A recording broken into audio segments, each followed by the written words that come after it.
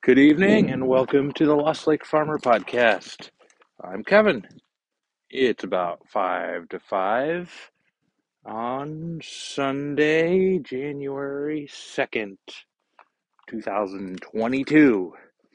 I have to say that to keep reminding myself that it is the year. Oh, careful there, Geb. We have a leaky tank that's creating a little bit of a skating rink. Not enough for us to actually skate on, but it's a little dangerous for cows and calves sometimes. So I'm going out to get cows for milking. They're not very far away, so it won't take too long. So just guess a few short thoughts today. Um, so the tractor's running again, thanks to my father-in-law Rand and brother-in-law Calvin. They came over and I helped in the beginning, but then I had to go because we had an interview candidate. Then they figured it out, so it was low on fuel, but turns out the main problem is that there was a clogged fuel filter. Luckily, I had gotten fuel filters. This tractor has two fuel filters. I'd gotten fuel filters. Well, Renee had picked up fuel filters for me last week. So we had the parts, they put them in, and it ran.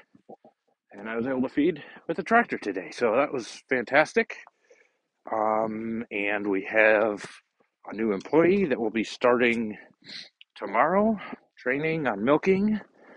And then sometime later this week, training on cheesery cleaning. So I'm feeling pretty hopeful and upbeat about things.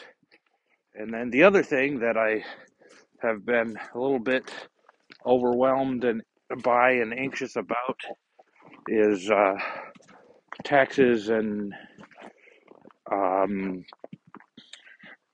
record keeping and bookkeeping and that sort of stuff, because I do not do a very good job of bookkeeping. In other words, I basically don't do any bookkeeping throughout most of the year and then rely on bank records and carbon copies of checks. And however I can dig it up to put together the books in when the year is over for tax purposes and for figuring out how much money we lost. I put it that way because we haven't actually had a profitable year yet. But it seems like we nudge a little closer every year. So, I know that we have put less in, or it sure feels like we've put less into the business this year than past years. But at any rate, on that bookkeeping, accounting front, Renee said that maybe in a few weeks, when she's caught up on work, her job, she might take a few days off and do the farm chores so I can have 2 maybe 3 full days to just focus on that. Because she says that it's been 16 hours or less that it's taken me total when I finally buckled down and gotten it done in the past years. I don't know. I guess I'll have to trust her on that. I feel like there was a lot of work, odds and ends here and there, that she didn't see that I was doing leading up to that last push that took 16 hours, but maybe she's right, or hopefully she's right, I should say. And so that seems exciting because it has always taken me till, I don't know, the end of March. It's been ugly.